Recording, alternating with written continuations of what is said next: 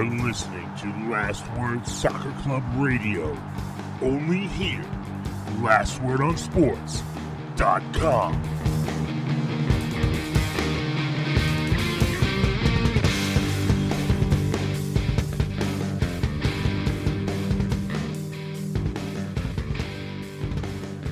What's up, Internet? My name is Matt Pollard, and you are listening to Last Word Soccer Club Radio here at LastWordOnSports.com. It is the evening of Monday, May 8th, 2023. We're about a third of the way through the MLS season. We've got all of the cup competitions going on in the regions of CONCACAF, and we are on the brink of, apparently, the first iteration of MLS Rivalry Week, which snuck up on me this week. It's been really crazy. It's been a while since we podcasted, so thank you for your patience, but we've got 4 members on the dais tonight to talk all things going on in American and Canadian soccer. First of all, we'll start with the man of the hour, given the news regarding his New York Red Bulls, Harvey Cruz. Harvey, how are you? It is a busy time for you as a sports fan.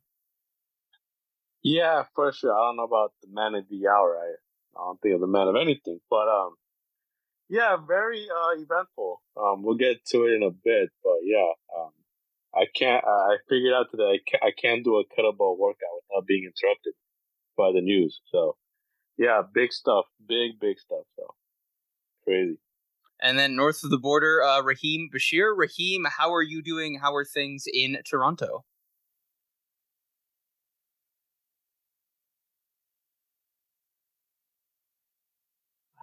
I think it's very exciting in Toronto with the potential new pro women's soccer team coming to the city. So there's a bit of buzz on that. And then Rachael Krieger. Rachael, I don't know if we haven't talked about this other than in text format. How are you, and how are you excited that finally, after 6 years maybe of knowing each other, we will actually be seeing each other in person as the Fulham take on Brentford at a horrible stadium in Philadelphia? I think it's hilarious that in the past 6 months, I met Dan in person finally at the NWSL Championship, and the dominoes they just fall. I'm going to be finally toasting, saying cheers with my good friend, yes, Matt Pollard. Very excited about that. Amazing that we got in the same row and we got in the same section and everything. There's one person in between us, so we might have to do a little bit of bartering there, Matt. But yeah, it's exciting. I can't wait for it. It's going to be a great time, and I will sacrifice going to the lesser side of Pennsylvania just for you, Matt.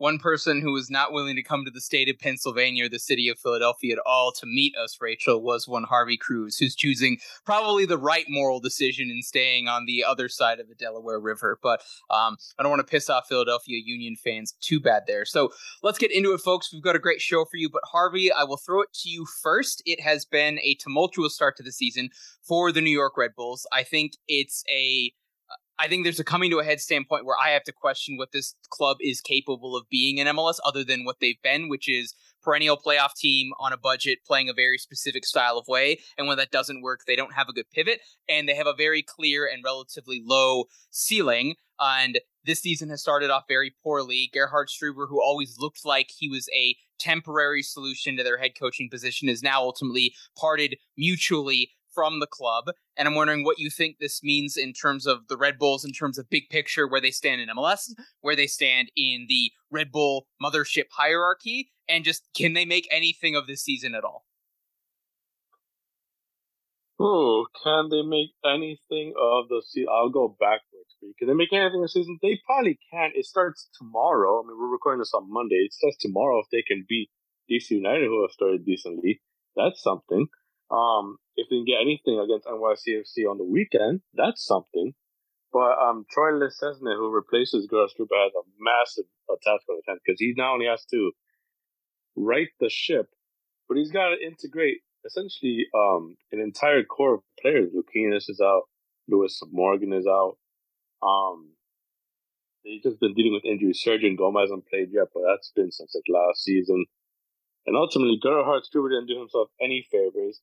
I think, if anything, Gerhard Struber failed to live up to his own potential. people forget that when he came from Barnsley, the Rebels paid $2 million for his services.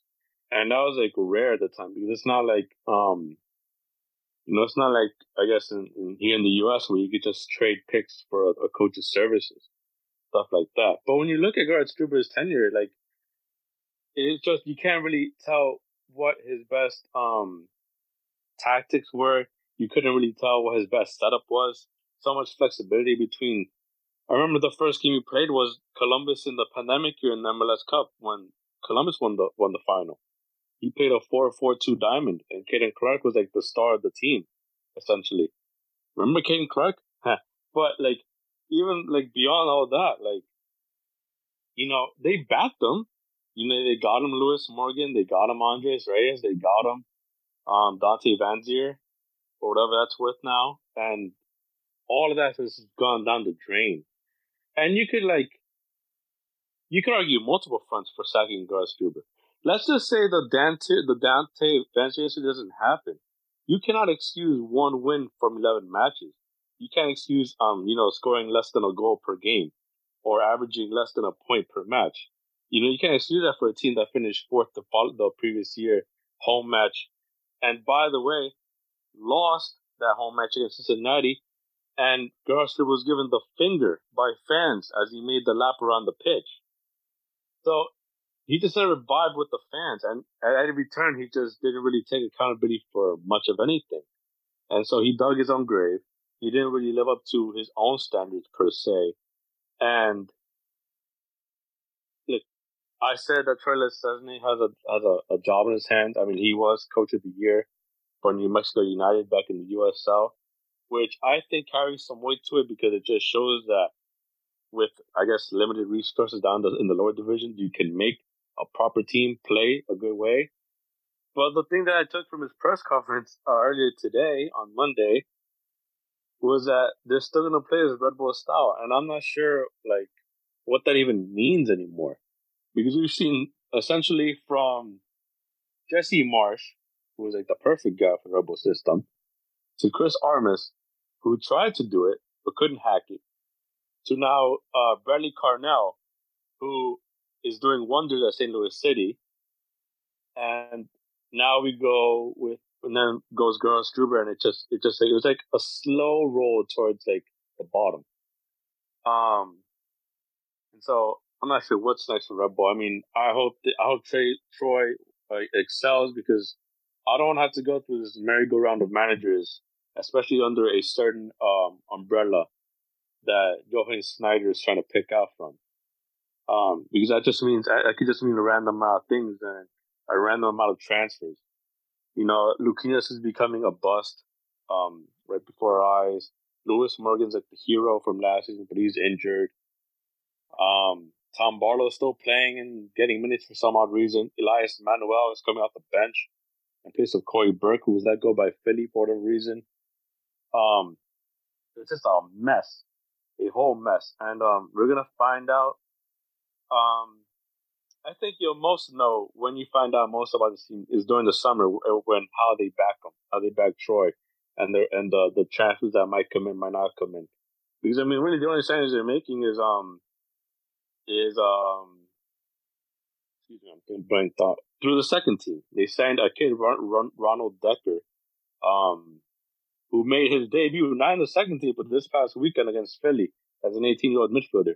So that just goes to show you like the kind of weird lack of communication, because he was supposed to be going to the second team. So I don't know. Look, if it was me, he would have been gone. Like most people after the incident with Vanzier, or let's just say you don't do it. Let's just say you keep him on for another day or another few games. You could have sacked him after whichever result. I mean, against after I'm drawing blanks, but like their only win was a comeback win. They didn't really hold leads per se. And if it was up to me, I would have said, "Hey, Ibrahim's a guy. You're doing cool with the second team, but you're the first team manager now." Yeah, I would have made that thing like a promotion to him. Would have been fine. Would have done better than hiring a guy from the front office to take over. Even though he's got a decent pedigree on him, so they have a ton of work to do. a ton of work to do. And whether it's transfers, or form, for me, it's the style of play. Like, are they actually going to connect a few passes? Or are they just going to press the hell out of people for the sake of it? Because they're like the league leaders in like tackles made and duels and all that. That doesn't help much when you don't have any, cohesion from midfield, or if you don't have any strikers that can hold up the ball, or if you just play one striker, then two strikers, then three at the back, then four at the back. So, it made no sense. And it was just a long time coming for them to sack him. So they got work to do. Raheem, you're our Eastern Conference expert. Obviously, you've got Toronto, who's trying to make a push-up. But, I look at two very good teams out of the state of Ohio. I look at Philadelphia, who's, now out of CCL. There's a lot of top-end talent in that part of MLS. Can Red Bulls make the playoffs, or in your opinion, do you think this is the year the playoff streak ends for New York? I think it might be the one where it ends. I will say, though, that I remember in 2019, Toronto FC had a very bad start to the season. And then in the last stage of the season, they came back, and then they made the playoffs, and they made the MLS Cup final. I'm wondering, Red Bulls or the Galaxy, will they rebound after having such a bad start? Will they rebound and make the playoffs? With the Red Bulls, the one thing that I noticed is that they are capable of getting results. So this is also with Toronto FC, but I noticed the Red Bulls have 6 draws. If they can turn those draws into wins, they have a chance of making the playoffs. But it's impressive that the Red Bulls have made the playoffs for so long, for such a extended period of time. But this year, I think they may miss the playoffs because I think there's other teams that might catch fire later in the season. I think CF Montreal is one that is catching some heat. Moving on to the other dismissal that we had from today, Ezra Hendrickson is out at Chicago Fire. Language slightly different in the press releases that have come out. So where, Harvey, feel free to chime in if it's different. It seemed to be a mutual, this isn't working kind of divorce, but Chicago Fire clearly pointing the blame, or at least saying it's not us, it's you. Rachael Krieger, I still think it very much is the Chicago Fire that have a problem. First of all, you're appointing Frank Klopas as the interim manager. How is this guy still getting opportunities within that club? For me, he is on par with... He's in the same category as, Frank Yallop and Dominic Kinnear. Would I want him as, the second or the third assistant on an MLS coaching staff? Yeah, fine, I could be talked into that, but he just keeps being in and around that club, and you have to think at one point he's so involved in it. Maybe he's clearly been a part of past failures. This is a roster build that has not worked out. I think it's fair to say at this point that Shaqiri is a bust in MLS and a waste of money as a DP. He's coming off as a substitute as well. Kasper Shabilko hasn't really worked out. This is a team that has whiffed on big money DPs. This is a team that has whiffed on U22 signings and on interleague business as well.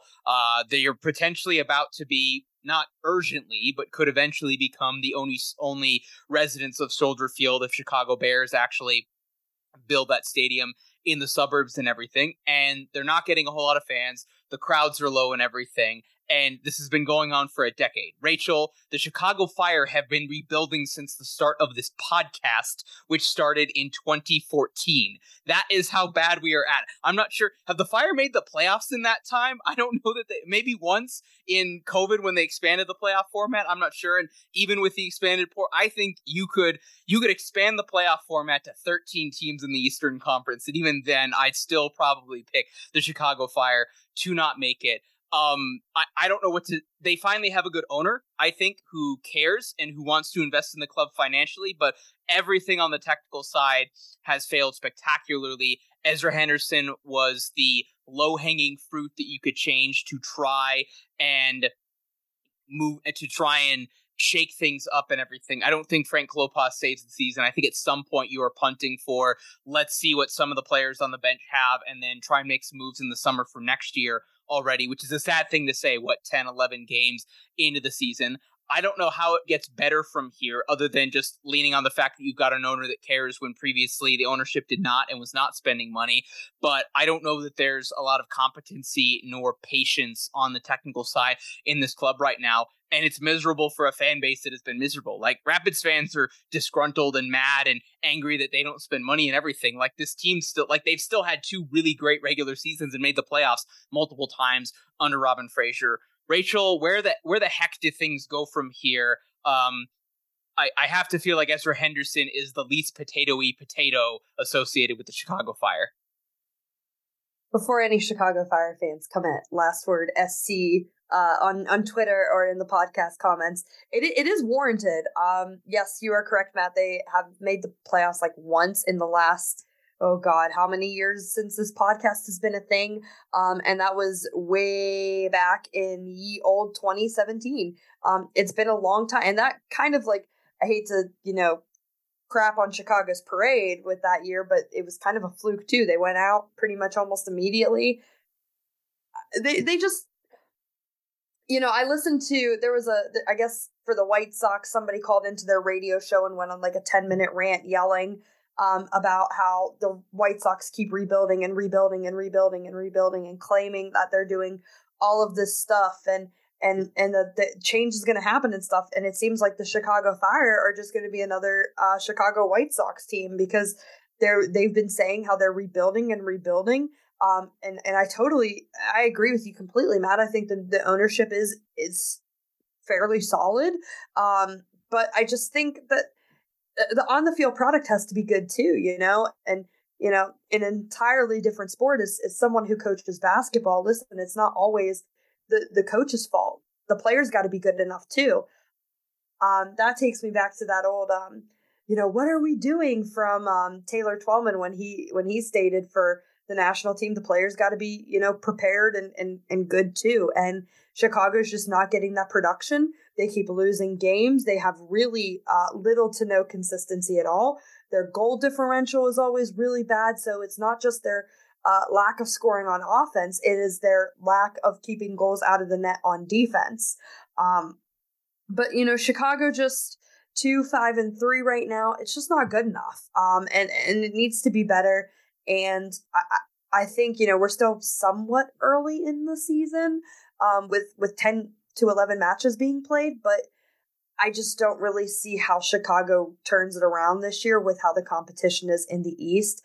And so, yeah, chalk this up, I guess, as another rebuilding year. And then, honestly, Matt, next year is going to be chalked up as one of those rebuilding years, too, because you're going to get a coach and they're going to say, Rome wasn't built in a day. Give us time. And I mean, listen, we have the debate all the time. What's the better conference, the East or the West? And I certainly think that the West still remains the better of the two conferences. But listen, the East is no cakewalk either. I mean, look at Philadelphia. They're in 7th place right now. But Chicago just they're not keeping up with the Joneses, if you will. And they just, I mean, it's like, how much more can that city take? I mean, it shows with the lack of fans in attendance. And that frustration is only going to grow more and more and more and more. So I hope for the fans of the Chicago Fire that it does change. But I mean, again, I think we're still going to be talking about, it's another rebuilding year for the next, definitely the rest of this season. And then at least at the beginning of next season. I don't really know what the solution is for them. I agree with you, Rachael. I do not think the Chicago Fire end up making the playoffs this year. I don't believe either Red Bull or Chicago will make it, but I think definitely Red Bulls are the more likely one to do so.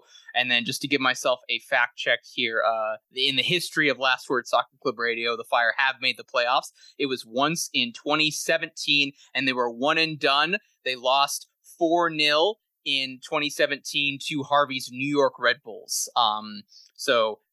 What does it say about you as a club when you've only made the playoffs once, and then your big playoff triumph was losing to the New York Red Bulls 4-0 at home? All right. And then Chicago Fire, it does not get any easier. I guess there's an opportunity for a reset and a new manager bounce potentially for both these clubs. As Harvey just mentioned, you've got Atlantic Cup rivalry in the Open Cup against DC United tomorrow night, and then you've got Hudson River Derby this weekend against NYCFC, and then Chicago Fire have a doubleheader home series against St. Louis City in their first ever matchups against the new MLS expansion team. And I'd argue a rivalry given what that looks like with the other sports teams between the two cities as well, playing in the Open Cup at Bridgeview in the midweek and then back at Soldier Field in MLS play on the weekend as well. So we'll see what happens.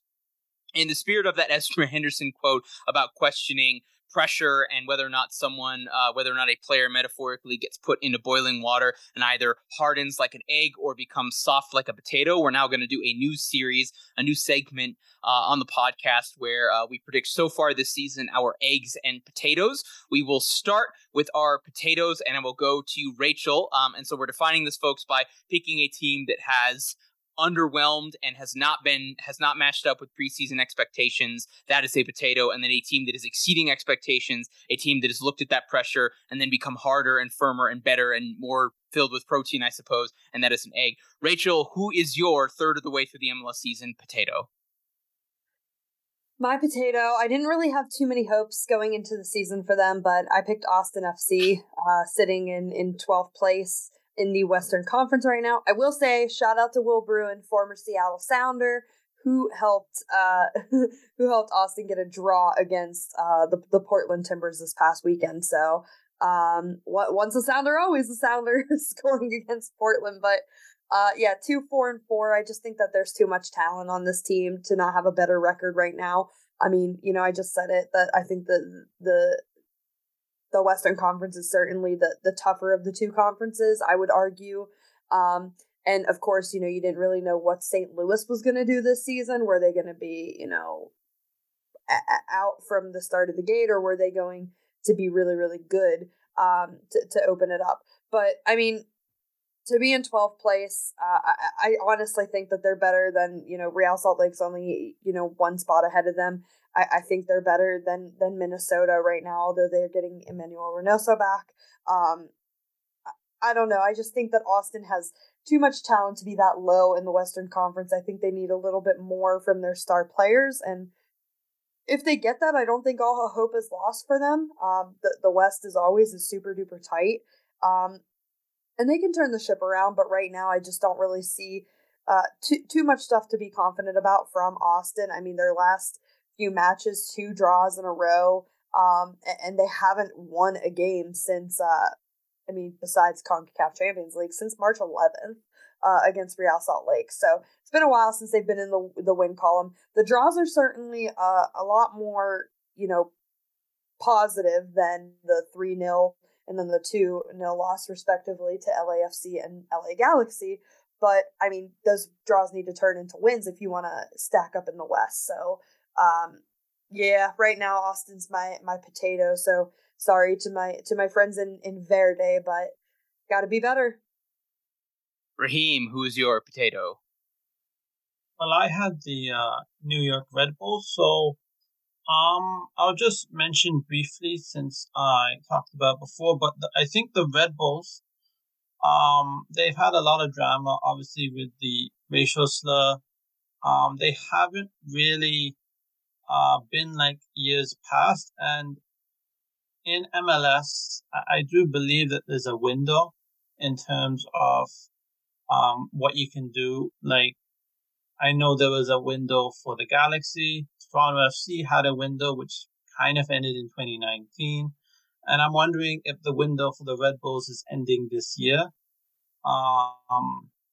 And the only encouraging thing is that they are getting draws, which mean that they can turn those draws into wins later in the season.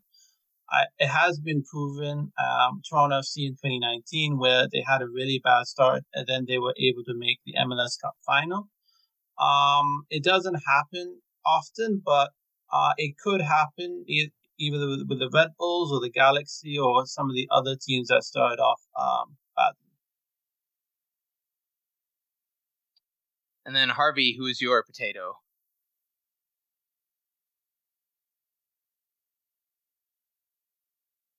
I'm gonna flip it on Raheem with Toronto. Not for any spite, nothing like that, because I'm fully with them on the Red Bulls. But Toronto has really disappointed me. This team made moves ever since last season into this season. They quote unquote upgraded their goalkeeper position, getting Sean Johnson, getting Shane O'Neill. Look, for me, this is becoming too much of the Federico Bernardeschi show, and it's only because Insigne is getting hurt, but they're not getting much, or I should say, they're not getting enough in attack for my money from guys like Diamande and Ayo Akinola. If there's one positive that I do like, it is that they have a defender in Kobe Franklin who's young, 19, leads their team in interceptions. So that's something to watch out for I guess their future and Canadian setup as well. But they've just been horrible at defending. I mean, at times it's been so bad that they're leaky. I think it all started from their opening game against Toronto against DC United.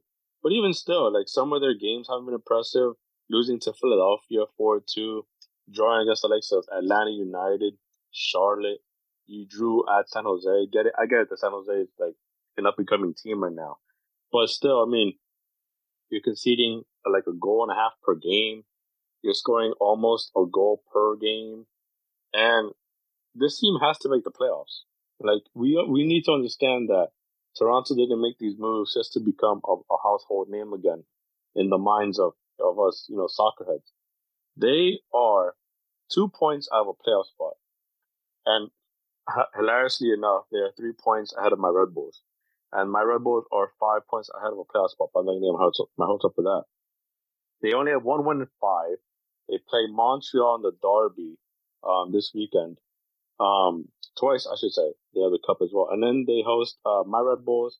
Then they go to Austin. And then they finish up May, home to DC and home to Chicago. So you gotta start stacking up some wins here. And you gotta start making some head, because if you don't, then you gotta wonder, what are you gonna do for the summer? And you gotta start making changes to either your midfield or your wing backs or whatever. Because if this team doesn't make the playoffs, then what's next for Bob Bradley? What's he gonna do for like another year under this team? And how much more money are they gonna pump into this team to make a playoff spot, to make a home playoff game? So my team is Toronto. Egg.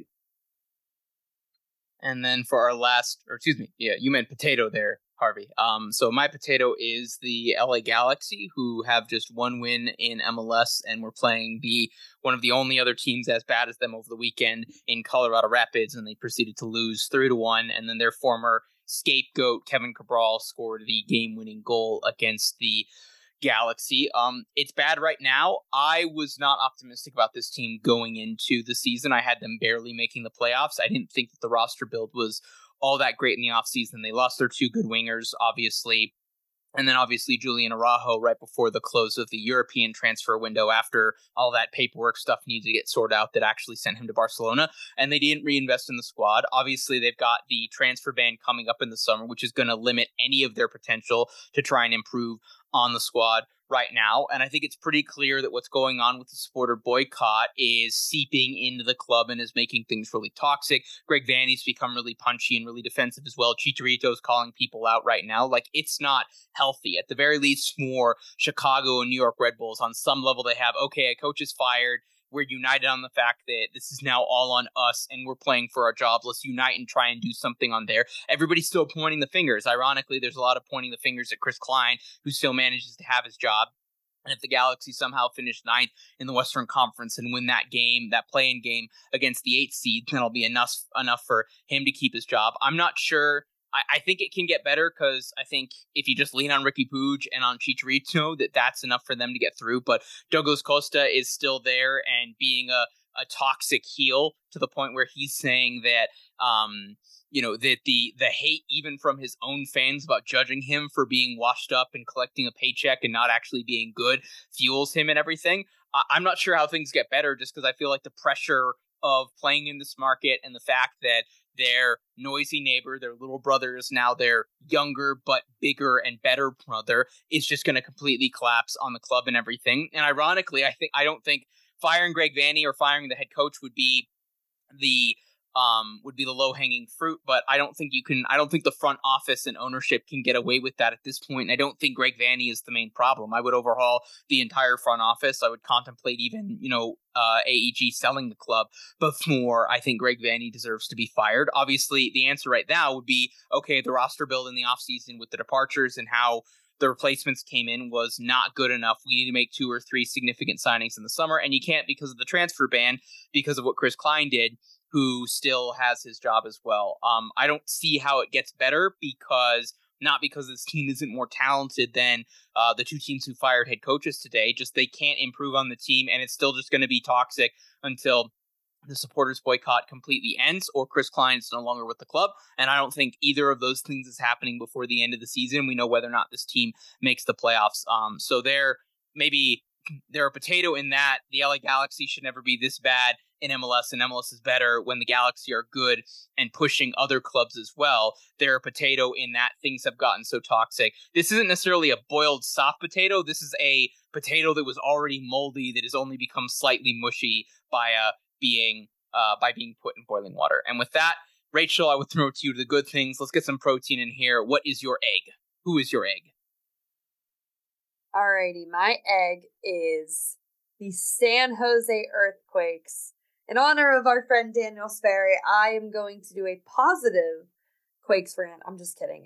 Nothing could be as good as Dan Sperry's Quakes rants, whether they be good or bad. But the Earthquakes, they are sitting in, fourth place in the Western Conference with a 5-3-3 record. It's not perfect, but hey, it's getting the job done in a really, really tough Western Conference. I think San Jose just has all the confidence in the world right now. With how they're playing, they're playing good soccer. They just beat LAFC, so they should have all the confidence in the world, as LAFC was the last remaining undefeated team in the league, and San Jose said, no way. It's our time to get the attention of California a little bit. So good for San Jose, as that's coming from a Sounders fan. Thank you. I like to see LAFC get knocked down a peg or two a time or two. But yeah, I just think, San Jose kind of shocking everybody. Like I said, really, really tough conference there. And they're winning games and they're doing it well. I hope, my only wish for San Jose is that I hope that they continue to be consistent. They have a really tough stretch of games coming up here. Listen to the rest of their May schedule here. Galaxy, LAFC, FC Dallas, Seattle Sounders. That is certainly not an easy bout of matches. All of those teams being in 5th place or above, except for the LA Galaxy. So I think if San Jose could even get draws in some of these games, I think they could see that as a positive. They are on the road against LAFC and Seattle Sounders, so I think they'll be watching, especially for that Sounders game, a little bit of Sporting Kansas City's highlights there. But I think if you could get some away draws against Seattle and LAFC, that's really, I think that's a positive. I think they need to win at home against FC Dallas. And then I think, they can very well win on the road against the Galaxy. Like you said, Matt, talking about the dysfunction with that Galaxy team. But San Jose is just red hot right now. They have all the confidence in the world, and they're showing people that there's not just 2 teams in California to pay attention to, that they should also get some recognition as well. So I like San Jose. I like what they're doing right now. And honestly, I think they're kind of doing it under the radar. And I think that kind of helps them a little bit. So we'll see what the rest of May holds for them. But yeah, if they can get a couple draws, I think they'll be in good shape going into the summer. Raheem, who's your egg? It is the expansion team, St. Louis City SC. What they have done has been very impressive. They won their first 4 or 5 games. They have cooled down a bit, but they lost to Minnesota, they lost to Seattle. But it is impressive. I don't believe they will make a big run in the playoffs if they do, because I feel like there's a bit of inexperience as a team if they make the playoffs. But it's a very remarkable story. because most expansion teams don't do this well. I guess if you look at the four major sports, I guess the one that pops up is the Vegas Golden Knights making the Stanley Cup Finals in the inaugural season. Obviously, the Chicago Fire won the MLS Cup in the inaugural season, but at that time, MLS was a very new league, so I don't believe that feat is going to be repeated again. But it's a very remarkable story, and if they do well and they make a deep run in the playoffs, it's something that they can tell the tales off if they're able to pull it off and keep it up. Harvey, who's your egg? I'm gonna go with the New England Revolution, the top team in the East. New England Revolution, tied with Cincy. I did not see this coming at all, given how poor they were last season. But Bruce Arena is doing it somehow. He's making Bobby Wood become a formidable striker with 3 goals and 2 assists. Juan Jones is balling out at right wing. They still got Carlos Gil and Giacomo Veroni and Gustavo Bo and all that. And they got, for my money, the best goalkeeper in the league, and Giorgio Petrovic. So a guy that's going to get looked at in the summer by European clubs, in my opinion. And also Dylan Barrero, who sadly is out for the season, I guess, with his ACL injury. So that's a huge blow to their MLS Cup bid or Supporter Shield bid if they carry on this path. But 9 games unbeaten, they haven't lost in about 2 months. They're sweeping aside all comers. They've already beaten the likes of Nashville, Sporting Kansas City. They drew with Cincinnati a few weeks ago. They drew against NYCFC, even though they took the lead in that one. And it's like they're hitting the stride all of a sudden. I don't understand because, you look at the summer window, and they got Nacho Hill, the brother of Carlos Hill. They brought in David Romney, a veteran. They brought in Ben Sweat, who was really let go from Sporting Kansas City. They brought in Latif Blessing, who they're not really using that much, but he can still make an impact for this team. And the top of the East, for God's sake. I don't understand how they're doing it. They've only conceded 9 goals on the season. They've only lost once, and they are they're just rolling. They have the Pittsburgh Riverhounds, Rachael's second favorite team in the Open Cup. They've also got Inter Miami this weekend. Before they finish up May with Philadelphia, Chicago, and Atlanta. So this team is just.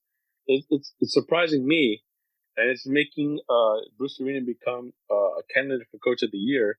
Although it should just be Bradley Cornell, hands down, if he continues on the path. So, shout out to New England. It's about time that they kind of picked up this sort of form, and good to them.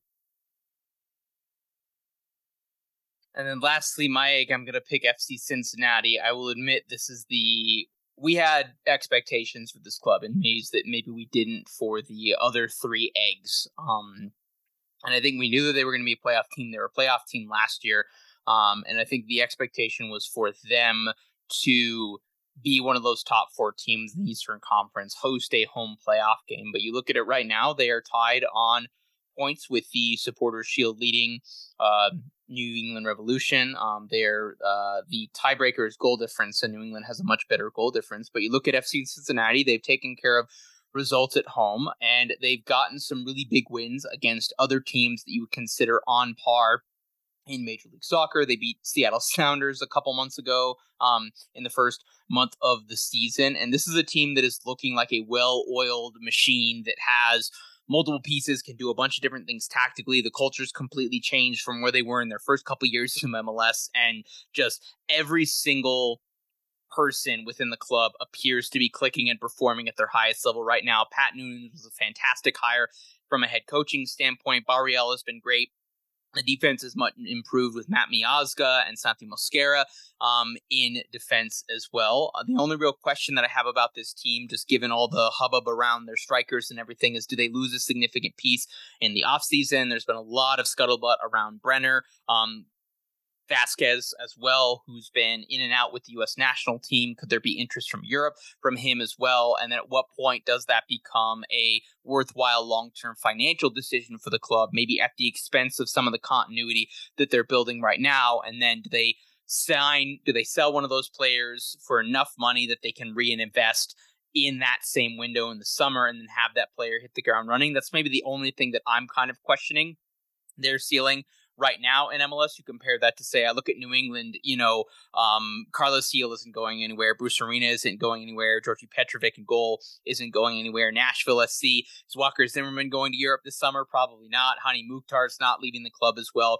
The other big pieces for the teams that they'd be competing with at the top of the Eastern Conference and even at the top of just the Supporters Shield in general. Rachael, correct me if I'm wrong. I don't think Jordan Morris is leaving Seattle Sounders anytime soon. I do think LAFC could lose one of their big players this offseason, but they've shown they just completely reload because that team is playing, with the, GM stuff on easy mode in FIFA right now. So I think FC Cincinnati is a very good team. I think they are a dark horse for the Supporters Shield, which surpasses the expectations of what I had for them this season. I do think there's a possibility they go from a hard-boiled egg to a soft-boiled egg this summer, depending on who they lose and then what that looks like in terms of the landscape in the Eastern Conference. We'll be heading on to talk about all of the cup competitions in North America. But first, I want to tell you listeners, I want to give a big shout out to our sponsor, Athletic Greens. Their signature AG1 is perfect for daily nutrition and gut health support.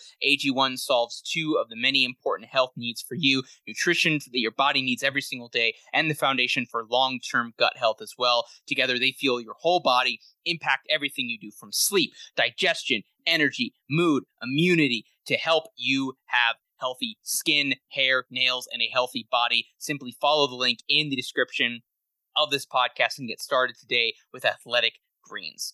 With that, let's move on to the CONCACAF Champions League. Rachael, I will throw it to you first. You were the one kind of drumming up who the Mexican opponent was going to be for LAFC. What did you make of how the Liga MX teams who dueled it out, and what could be waiting for the black and gold in the final? Oh man, it was, I'm a big fan of Liga MX. Cover the women's side pretty regularly, but I enjoy the men's game too. Shout out to Club Tijuana, that's my club. But the Mexican series was just so very thrilling. Tigres and Club Leon played on one side, and then you had the American clubs playing on the other side. And Leon gets the best of Tigres, but definitely not without a fight.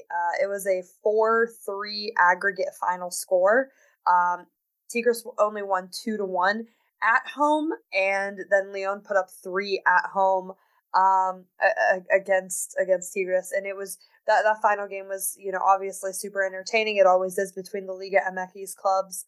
I think that it's going to be a good matchup. I know a lot of people were wanting Tigres and LAFC, but I like this Leon side. I like Embriz. He scored one of the games in the second. I think it was the second leg he scored for Leon. And I think that Leon has a lot to prove. I think they certainly, all the teams in Mexico are like, hey, we want to get that crown back after, of course, Matt, I couldn't go without saying that the Seattle Sounders were the first team in Major League Soccer to win the CONCACAF Champions League. But I think if anybody's going to do it, it is going to be Los Angeles. Sorry, Philadelphia fans. I'm so sorry for the slip of the tongue, but LAFC to, beat Leon. It has been proven now, and I think a lot of teams kind of have that confidence, and I'm sure LAFC does. But, these Mexican teams are very proud, and they want to keep the crown on top of their heads, and they want to get that crown back, and I don't blame them. So I think it's going to be a matchup to watch for sure. Leon is definitely I honestly think Leon is the underdog in this game.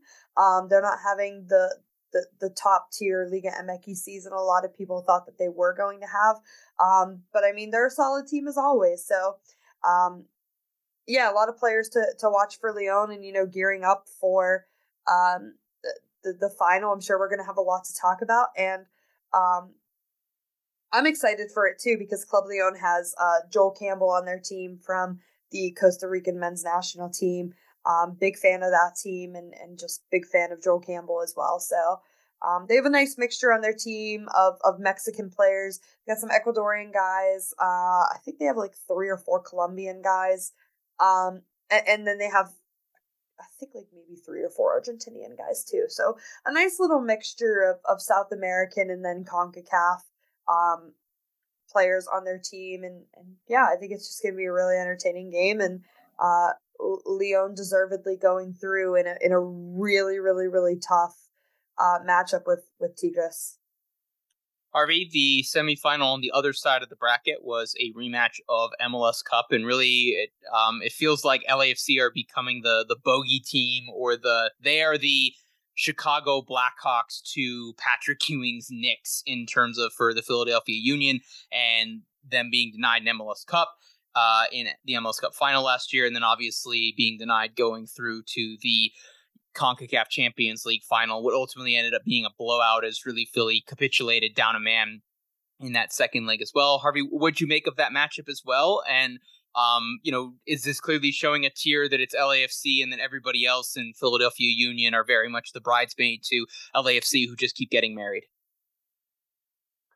Yeah, I'm glad you mentioned the Chicago Blackhawks, not the Bulls to the Knicks and whatnot. But I will say, shout out to Blackhawks, man, getting Connor Bedard. It's funny, you get that look when you go from Kane and Taves and Seabrook to Bedard and whoever. If only you didn't trade Alex DeBrincat, who knows? But whatever. I won't go to hockey. Hockey worries me enough. But this is just the simple case that you mentioned, that it's LAFC. It's a whole bunch of whatever land, and then below that is just everybody else in MLS. No team matches this standard right now in MLS when it comes to LAFC. They are the standard of the league. And it was just so important for Philadelphia to escape the first leg with the 1-0 lead. Just to put into the minds of LAFC that they had to just overcome something in order to advance. But as soon as, I believe it was Kevin Acosta who got the deftest of touches to beat Andre Blake for the equalizer in the 94th, 95th minute, boom, you essentially restart the tie 0-0 going to California, and LAFC just had their way. And it just so, if you read on Twitter, you would think that they're not deep per se, but it's almost as if their first 11 is just too good to, just bring anybody off the bench.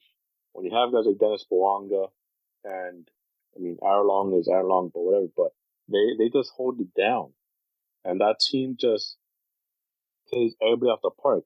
They're not going to win every game per se, but they've like prioritized this competition as they should.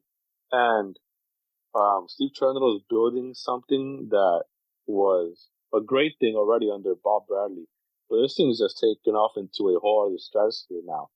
And you kind of wonder, like, where does it all lead to? How much further can they keep this going? Because they're favorites against Club Leon for the title. And they've only played 9 games in the league, and yet they're 2 points behind Seattle in the West. So they're just this big old machine that, even though they beat they lost to San Jose, sure, but beating this team would just be another feather in the cap and just showcase that this team is the standard in MLS right now. Raheem, you are very familiar with MLS versus Liga MX matchups in the CONCACAF Champions League final. Do you think LAFC are the favorites here, or do you think that they ultimately win over Leon? I think they are the favorites. What I find impressive about LAFC is that when Toronto FC went on their run and they lost in the final, they did not make the playoffs that year. When Seattle won last year, they didn't make the playoffs that year. LAFC, as Harvey mentioned, are quite up there. They're like 3rd or 4th in the Western Conference, which is very impressive because when you're prioritizing this competition, generally the competition in MLS suffers. I think they're the favorites. Now, that does not necessarily mean that they're going to win, but I feel like they are. This is their moment to win the CONCACAF Champions League. I know they were very close a few years ago, but I think this time is the time to win it. Good points there made all around. The thing that I am really curious about when it comes to this final in LAFC is what will this say about them as a team? Because you're looking at it, I believe it's back-to-back Supporter Shield winners, and then obviously defending MLS Cup champions, and then now potentially Champions League as well. I think you could argue if they were to win Champions League, that is the best 2-year run or 2 or 3 year run that an MLS team has had in terms of the diversity of trophies they've won, how they've dominated regular season, how they've dominated through to the playoffs as well. And if they were to cap that off with another Shield, an Open Cup, a Leagues Cup, another MLS Cup as well, then I think where it's kind of hard to say LAFC's dynasty when you're only talking about maybe, 2.5 years really of play, because you're talking about the first half of one of the third season for Champions League, and the other two you're talking about a Supporter Shield, and in the middle of the year Supporter Shield and an MLS Cup as well. But I think we can certainly say that this is the best shorter run that you could have. And then I think if they were to cap that off with another trophy this season, then I think we need to start having a conversation about using the D word dynasty to describe what this LAFC team has done in the last several years since the end of COVID. I think that does it for all of our Champions League talk. So we will get into the Lamar Hunt U.S. Open Cup this tomorrow and Wednesday at time of recording. We'll be getting into the fourth round proper, which is the round of 32. Almost no matchups that do not involve an MLS team at this point. So for our 3 Americans on the podcast here, we were predicting a favorite matchup, a matchup that we're most excited about, and then a cup set, and then defining a cup set clearly as a lower seeded team beating an MLS team. So Rachael, I will go to you first. Give me your cup set in this round of the Lamar Hunt U.S. Open Cup. Oh, I wanted to pick Pittsburgh, but I did not. I instead decided to pick New Mexico versus Austin. I'm not gonna repeat myself too much, Matt, because I know we got a lot to cover for the rest of this show. But again, Austin just not playing the greatest soccer of their lives right now. Haven't won a game in quite some time. And I just think New Mexico, yes, they are struggling a little bit in USL, but I think they could take advantage. They could really light a pepper under themselves and take down this Austin team. Nobody has really stood out to me for New Mexico, but someone can be a superstar. Sergio Rivas, Greg Hurst are tied with 2 goals apiece to lead the team, and they have like 6 or 7 guys who have 1 goal. So really, it's an all-around, spread-out team effort. A lot more draws than they have wins.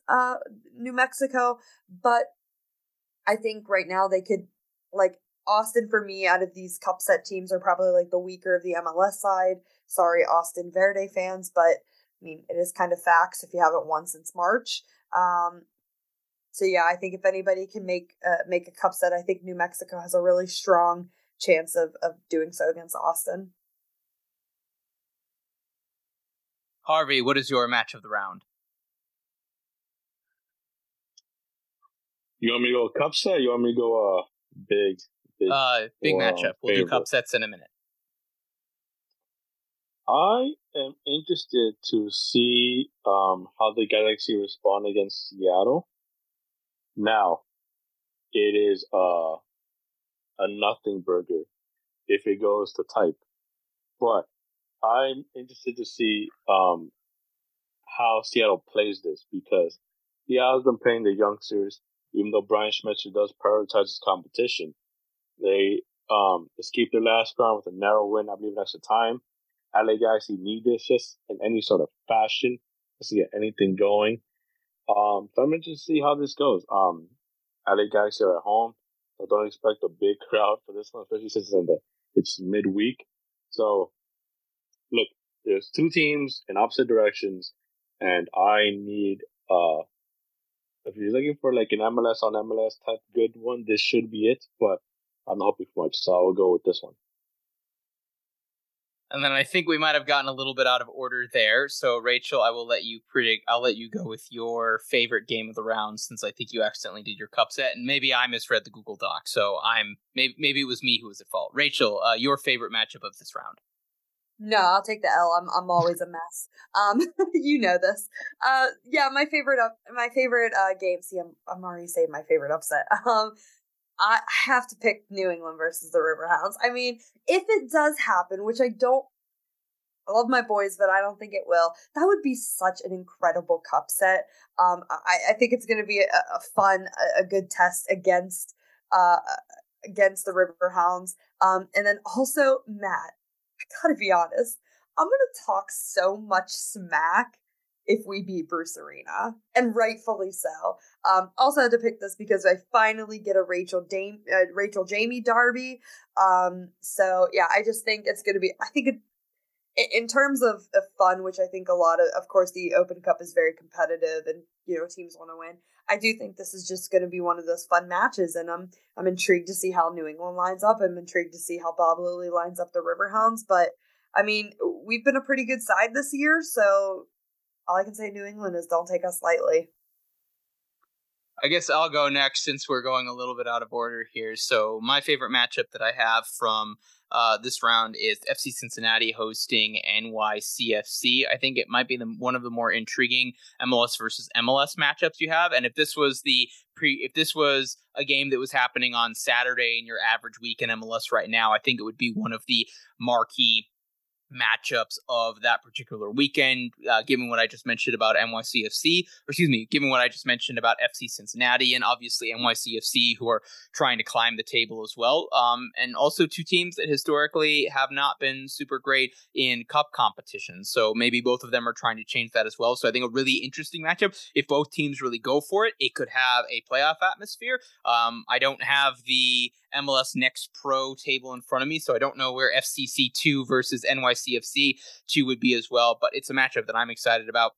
And then for cup sets, I'm going to go with tomorrow night, Sacramento Republic versus Colorado Rapids. Rapids coming off of a big win against LA Galaxy that I mentioned a few minutes ago. They did not stay in California between Saturday night and then playing Tuesday night as well, folks. They flew back to Denver and they trained in Denver today and then are going to Sacramento. Either they are going tonight or potentially going tomorrow before the game as well. And so that's a lot of travel to go on in this. It was a bit of a hybrid lineup from Robin Fraser in their home game in the previous round against Northern Colorado Hailstorm. But I look at Sacramento Republic, who are top of the league in USL Championship. So they're top of the Western Conference. I believe they're still undefeated. And if there was a Supporters Shield standings, they'd be top of that in the USL Championship as well. This is also a team that made the final last year. So they take this competition very seriously, and they like the opportunity to cup set MLS teams when they come to Bonnie Field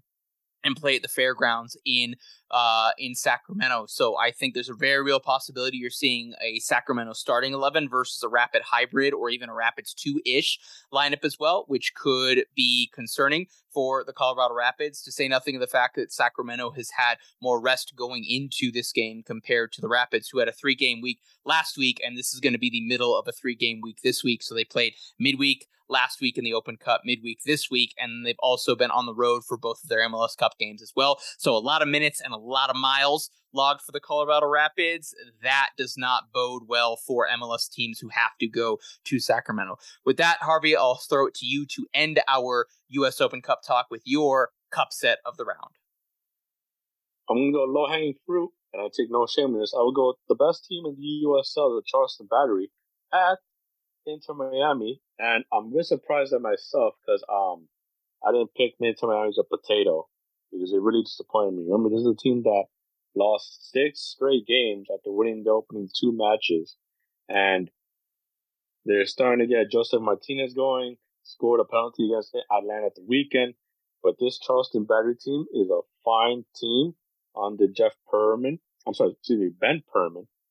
Relatively young at 37, but a nice core of players and a pretty good striker in the USL, and Augustine Williams out of Sierra Leone, Derek Dawson, the American midfielder, with 3 assists.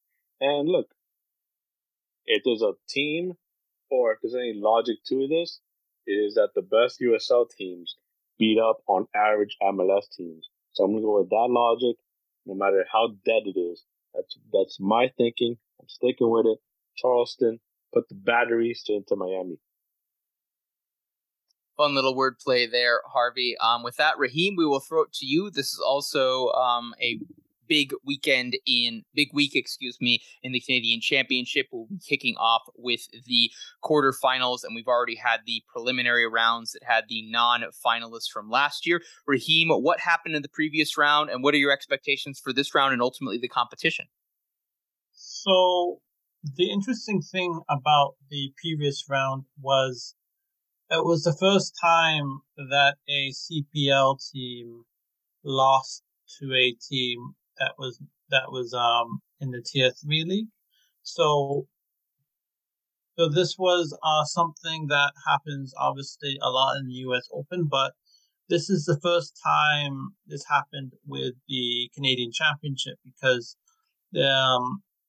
just for the viewers, there are three kind of third-tier leagues. There's one in Ontario, there's one in Quebec, and there's one in British Columbia. And the British Columbia is the newer of the three, and it's interesting that they were the ones to upset the CPL team. Now, there was a CPL team upsetting a MLS team with both Cavalry FC and Pacific FC against the Whitecaps previously. But this is the first time it's happened with the CPL team being upset by a team that is supposed to be in Tier 3. I would say the other big game was Cavalry and Pacific. Those two teams have been facing each other a lot in the playoffs and also in the Canadian Championship, where Pacific won in penalties. And although Vancouver FC lost, this is their first season, Vancouver FC, playing in the township of Langley. So they're participating in their first ever competition, the new expansion CPL team. I don't expect too much in the quarterfinals. The semifinals is where I think things could get interesting. The Whitecaps have, in theory, a better road to the final because I believe Forge FC, Toronto FC, CF Montreal are the harder teams. But the problem is that the Whitecaps would play on the road in the semifinals. But getting into the matchups, Pacific FC, I believe, will beat the Rovers. I think that is a game to watch because both teams are in British Columbia, and it'll be interesting derby there. Obviously, the other match will be Toronto FC and CF Montreal. I believe this game could go either way. A big reason why I chose Toronto FC is because the game that they lost against the Revolution was their first home game lost this year. But I would not be surprised if Montreal beat Toronto FC somehow on the road. Atletico Ottawa, they lost 4-1 just recently in the CPL competition. And Forge FC are continuing to play well in the Canadian Premier League. They've won all but one of the North Star Shields. There was 1 year where Pacific FC won it, but since the league started, they've won all the others. So I expect them to beat Atletico Ottawa. The Whitecaps and York United FC, I do not even though the Whitecaps are on the road, I do not think they will I think they'll be able to beat York United FC. Now, there's an argument that I think Pacific FC and Forge FC are the more dangerous teams in the CPL, but even on the road, I believe the Whitecaps will get the job done against York United FC. Thank you very much for that, Raheem. With that, listeners, we'll move on to the round table. There's too many games this weekend for pick'ems, and with all of the MLS Rivalry Week ones, what we're going to have, instead of us picking a handful of games that we're interested in and have each of us do a prediction for that, each one of us is going to individually pick a game that is a part of Rivalry Week and then predict the outcome for that. Harvey, I will throw it to you first. I think I know which game you're going to predict. I have no idea who you're going to predict to win it, though. Yeah, it's not what you think. It is the Texas derby between Austin and FC Dallas, because I am in no mood whatsoever today to watch NYCFC beat my Red Bulls, because it's a high possibility. So I'm going to just flip the script on everybody with Austin and Dallas. And I think Dallas wins it 2-1. Austin's just in poor form. They're not getting much out of their DPs. They're leaking some goals as well. Dallas isn't really impressing me as much as people are impressed by them. So we'll go with Dallas 2, Austin 1. Raheem, okay. I feel like I know which one. Harvey threw me a curveball there with the Texas Derby, which is at 8:30 p.m. Eastern Time on Saturday, May 13th at Q2 Stadium, and it is as part of the free option. Or no, it is not part of the free option on on MLS Season Pass. But Raheem, I feel like I know which game you're going to be predicting. Yes, it's the Canadian Championship. The Canadian Classic again. I believe that in this game, CF Montreal will beat Toronto FC. I think overall, CF Montreal right now is a better team than Toronto FC. And since they're playing at home, Montreal, I believe they will get the job done. I believe they will win 2-0 in Stade City. That game taking place also on Saturday, and that is a 7:30 p.m. Eastern kickoff on the East Coast. With that, Rachael, your pick'em for the week. Yeah, I'm going to talk about the Houston Dynamo with the Seattle Sound. No, I'm kidding. I'm going to pick the Cali Classico. Talked about a little bit earlier. Matt, you hit everything with the Galaxy, but I think San Jose getting some points on the road would be really helpful. And very valuable with a tough stretch of games coming up, and I think that they're going to be able to do it. I hate to say for any of our Galaxy fans listening, but I'm going to go 3-0 actually in this game. And as the host of the podcast, I'm going to cheat and break my own rules because I'm Paul McDonough, head of the USL now. Rachael, we should talk about that in a minute, actually. I'll throw that question to you. But first, I'll do the pick'ems then for the two games involving new head coaches. First at 1 p.m. Eastern Time on Saturday, Chicago Fire hosting St. Louis City at Soldier Field. That match is not behind the paywall. It is free on Apple TV. And then 7:30 p.m. At Red Bull Arena, New York Red Bulls taking on NYCFC. In this one, I say there will be no new manager bounce in league pay for either of these teams. I'm going to say that after playing midweek and then some stuff going crazy in that game, it is a 1-1 draw at Soldier Field between the Fire and St. Louis City, and I'm going to predict a 2-0 NYCFC victory over the Red Bulls in the Hudson River Derby. Before we go on to last words, Rachael, I'm going to throw it to you. I don't know when this was announced. I saw it just now on Twitter. Paul McDonough, former Atlanta United and Inter Miami executive who was actually banned from MLS for 2 years for breaking the roster rules at Inter Miami, has been appointed the president of the USL, with President Edwards stepping down. Rachael, your initial thoughts and or memes? Not the greatest look, that's for sure. But to be honest with you, I always say, there's a gray area to this, but some people deserve a second chance. But he is not one of them. So threw you a curveball there too, Matt. All right, with that, let's go to last words. Raheem, I will go to you first. Any last things that you want to say before we get out of here? So we have a Canadian League Basketball League, which is like our version of the NBA here in Canada. It started the same year as the Canadian Premier League.